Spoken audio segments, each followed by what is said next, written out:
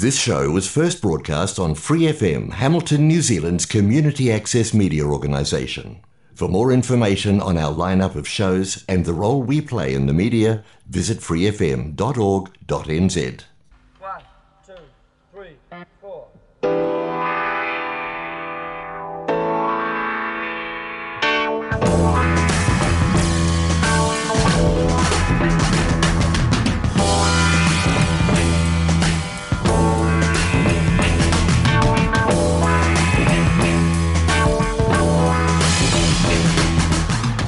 Welcome to WTS Waikato, sharing the hyperlocal, controversial and quirky stories of the Waikato region.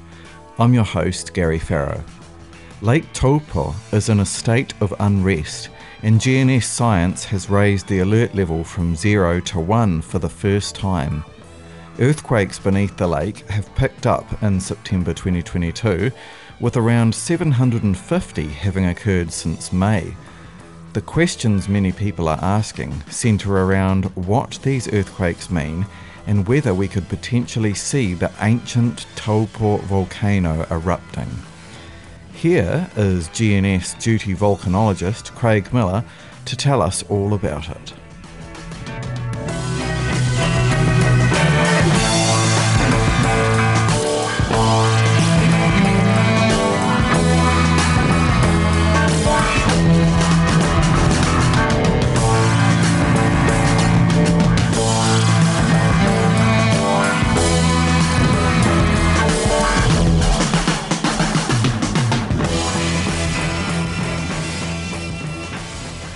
My name's Craig Miller. I'm a volcano geophysicist at GNS.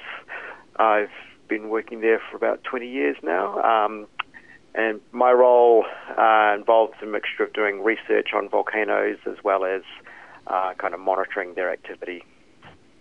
So there would be quite a bit going on that you would have your monitoring eye on at any one time. Yeah, that's right. So we monitor all of New Zealand's active volcanoes, so that's all the volcanoes from Ruapehu up to Whakaari White Island, up to Auckland, over to Taranaki, as well as places like Raoul Island up in the Kermadec off 1,000 k's north of New Zealand.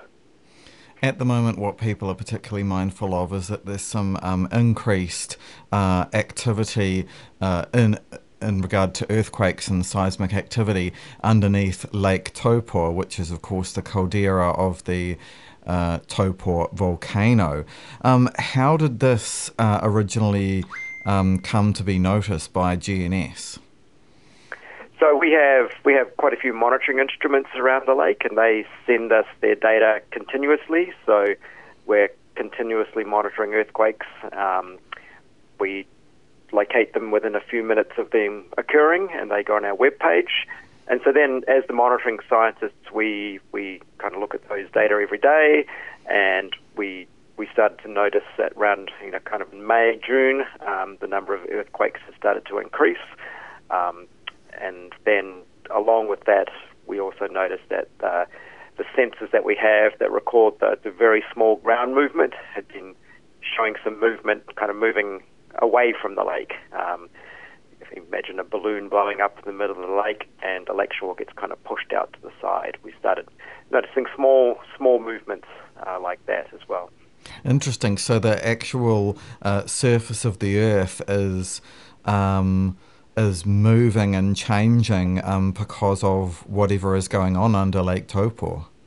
Yeah, that's right. So it's kind of stretching in the north, south, and east, west directions, as well as going up a little bit as well. So yeah, and that's being driven by what we think is magma intruding deep beneath the volcano. So being new magma being pumped in, or kind of a rearrangement of existing magma within there, and that's maybe occurring 5, 6, 7, 8 kilometres depth, something like that. Interesting. Not that far down in respect of when you think of how deep the ocean is at its deepest points. The magma's a bit closer to the surface than that, it would indicate, wouldn't it? Yeah, it's still, I guess, the Earth's crust in the Taupo volcanic zone is pretty thin anyway. That's because it's being stretched apart. This kind of the Taupo Rotorua area is becoming wider, which means the crust is thinner, which means that the kind of the molten rock is naturally much shallower, closer to the Earth's surface in this area anyway. And then beneath places like Taupo, we have these separate kind of magmatic systems that drive the volcanism in that particular area. So there's always magma relatively a small distance underground compared to other places at Taupo. Is that correct? Yeah, so it's the magma kind of comes and goes. So it needs a lot of heat for it to be remaining in a molten state, and after a while it will start to cool down and become crystalline. And when it's crystalline like that, it's not really going to erupt.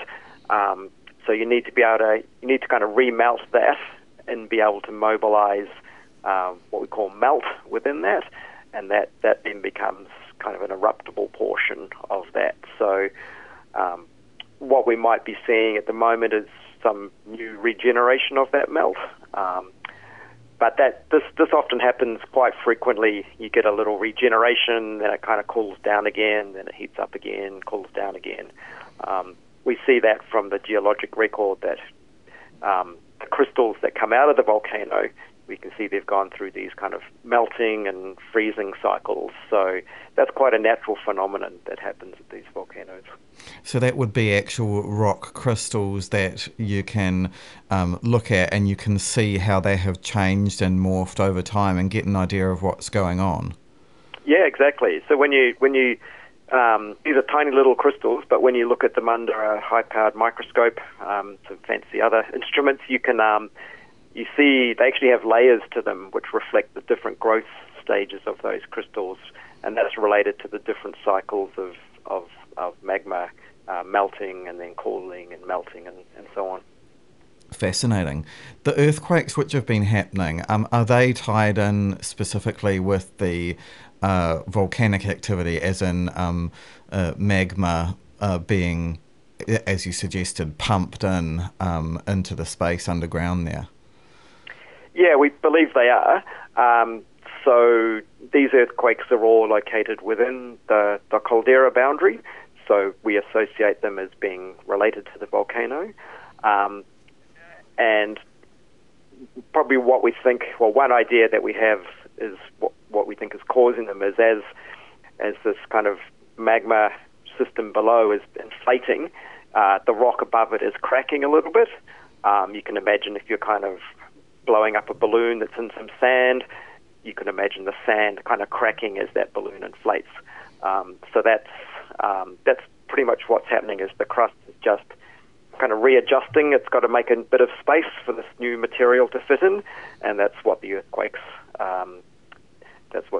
do. Will people in the Taupo area be able to notice any of these changes and any of this cracking, or is it very minute at the moment? This is all very minute at the moment, so the ground movement, the slow ground movement, people won't notice.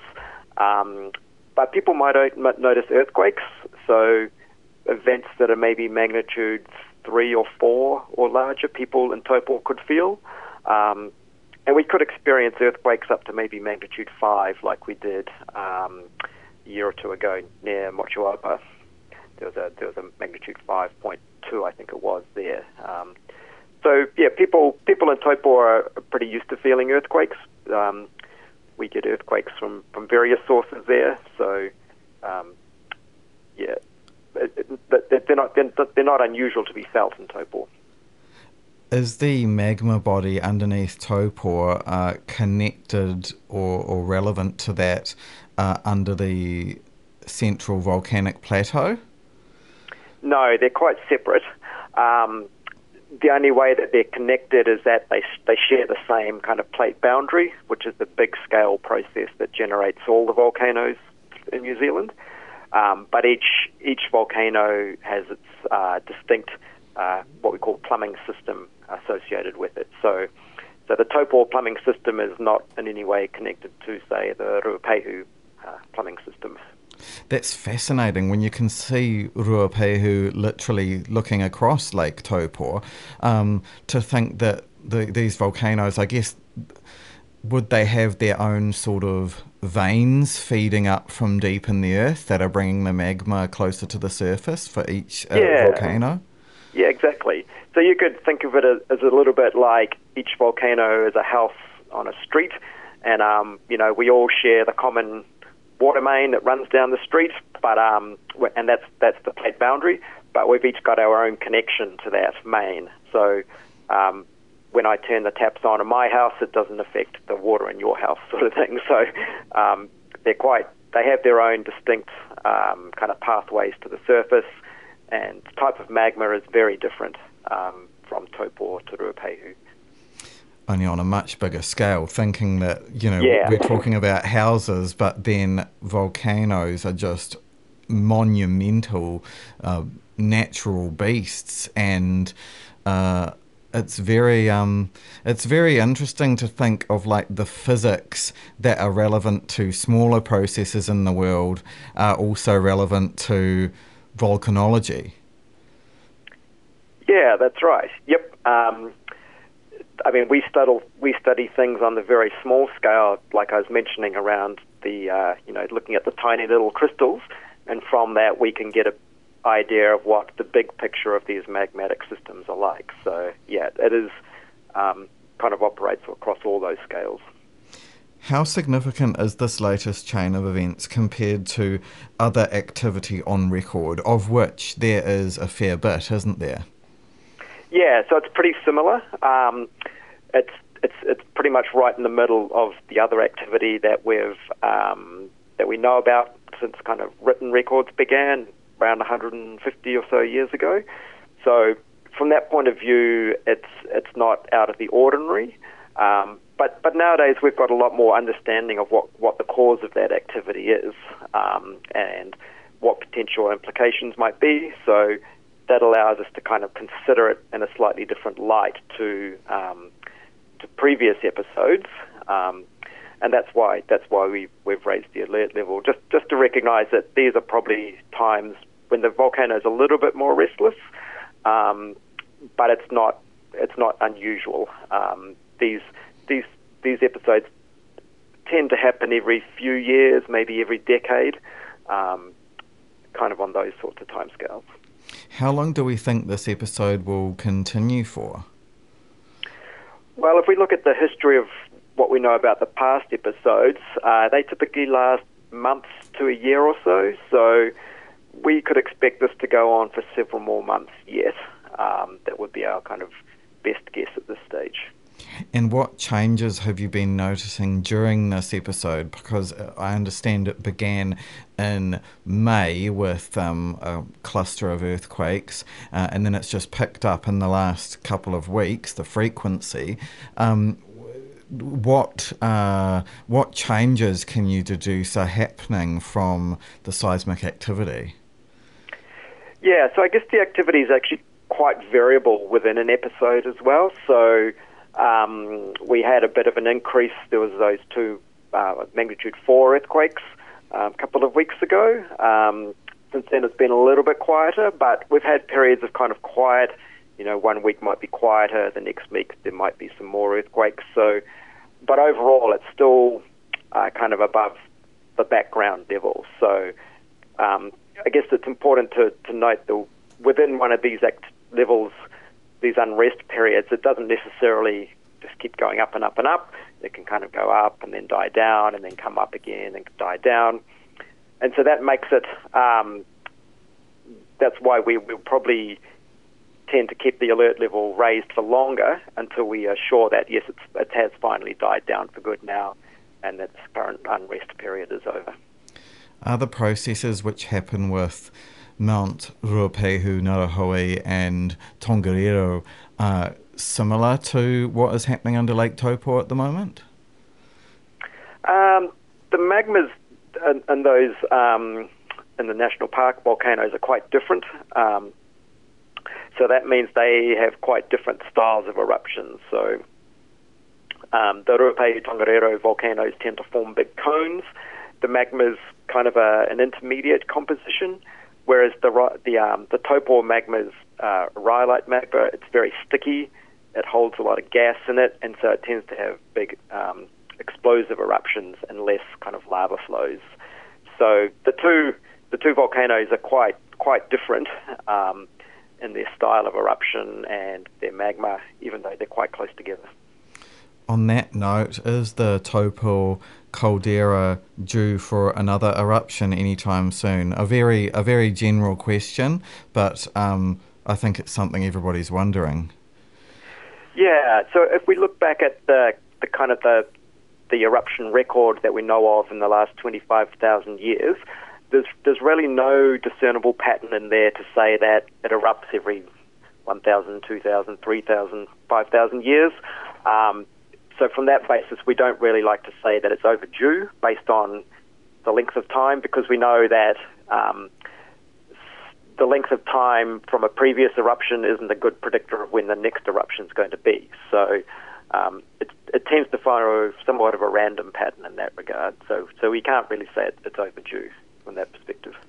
Do we know what form another eruption would take and what effect it would have on Aotearoa? And would it be sort of a global event seen around the world? Well, most of the eruptions that Taupo's had in the last 25,000 years have been quite small, probably a little bit bigger than the 95-96 Ruapehu episode, but perhaps smaller than the Tarawera eruption in 1886. So they would have local impacts for sure, but probably not on a global scale. So it's important to remember, while Taupo has had two really big eruptions, it's also had, most of its eruptions have been quite small. Right, so people shouldn't necessarily be nervous about what is going on, but they can look on with interest. Yeah, I think so. I think that's a good way of looking at it at the moment. As I said, these unrest periods, we know they've happened a lot in the past, and we know none of these unrest periods have resulted in an eruption. So given our current levels of activity, we don't expect this to have to be any different this time. And we'd be expecting that this current episode will probably eventually die down in the coming months. But we know we keep a close eye on it every day, and we'll certainly be communicating if that changes in any way. But for now, it's really look on with interest, and that's probably all. That's no need to worry about anything too much beyond that. Fantastic. And just taking another interesting angle, how are things looking in terms of the national park volcanoes at the moment? Is anything going on with them? They're all pretty normal at the moment. So Ruapehu had some unrest episode earlier in the year when we put the alert level up to level 2. That's since come down back to its usual level 1. Ruapehu normally sits on level 1 because it always has some degree of activity going on there. The Crater Lake's currently around about 23 degrees, I believe. So that's pretty much in its background normal state at the moment there. For Ruapehu as well as for Tongariro and Ngātahoe. And Lake Taupo is in the alert level 1 for the first time, isn't it? Yeah, that's right. Yep. And as I said earlier, that's really kind of a reflection of the knowledge that we've gained through various research programs that have been happening in the last few years. And it allows us to place the monitoring data that we have now in kind of better context, so we understand better what causes it and being able to discriminate it better from other causes that aren't related to the volcano. So, it's kind of putting the alert level up now is kind of a combination of the activity now, but also understanding what causes it better compared to similar episodes in the past. Just lastly, Craig, would you like the public to be communicating with GNS about their accounts of feeling tremors from earthquakes or anything like that. Is it of use, that sort of citizen scientific approach? Yeah, so through the GeoNet app, which you can get on your phone, there's an opportunity to contribute felt reports there. So if you feel an earthquake, you can look it up on the app, and then there's something like a felt it button, and you can fill out a little survey and tell you, and it tells us how what your experience of feeling that earthquake was like. That's fantastic. I'm downloading the app right now, literally right now. Oh, great! Yeah, and that's actually that's where all our updates about the volcano get pushed out to as well. So if you want to stay up to date with the information we're putting out, then that's a really good way of doing it. Thank you very much to Craig Miller for coming on WTS. He is a duty volcanologist at GNS Science and gave us some insights there into the volcanic activity occurring under Lake Taupo. And thank you for listening to this episode of WTS Waikato. If you liked what you heard, you can follow the show on Facebook and find it wherever you get your podcasts. Thanks to Free FM, the Community Access Media Alliance, and New Zealand On Air for making this show happen. WTS Waikato aims to share the hyperlocal, controversial and quirky stories of the Waikato region. I'm your host, Gary Farrow. If you have any stories you think are worth sharing, email me, technician@freefm.org.nz, and we can try plan something out. You can also get in touch with me via the WTS Waikato Facebook page. I look forward to hearing from you. Mā te wā.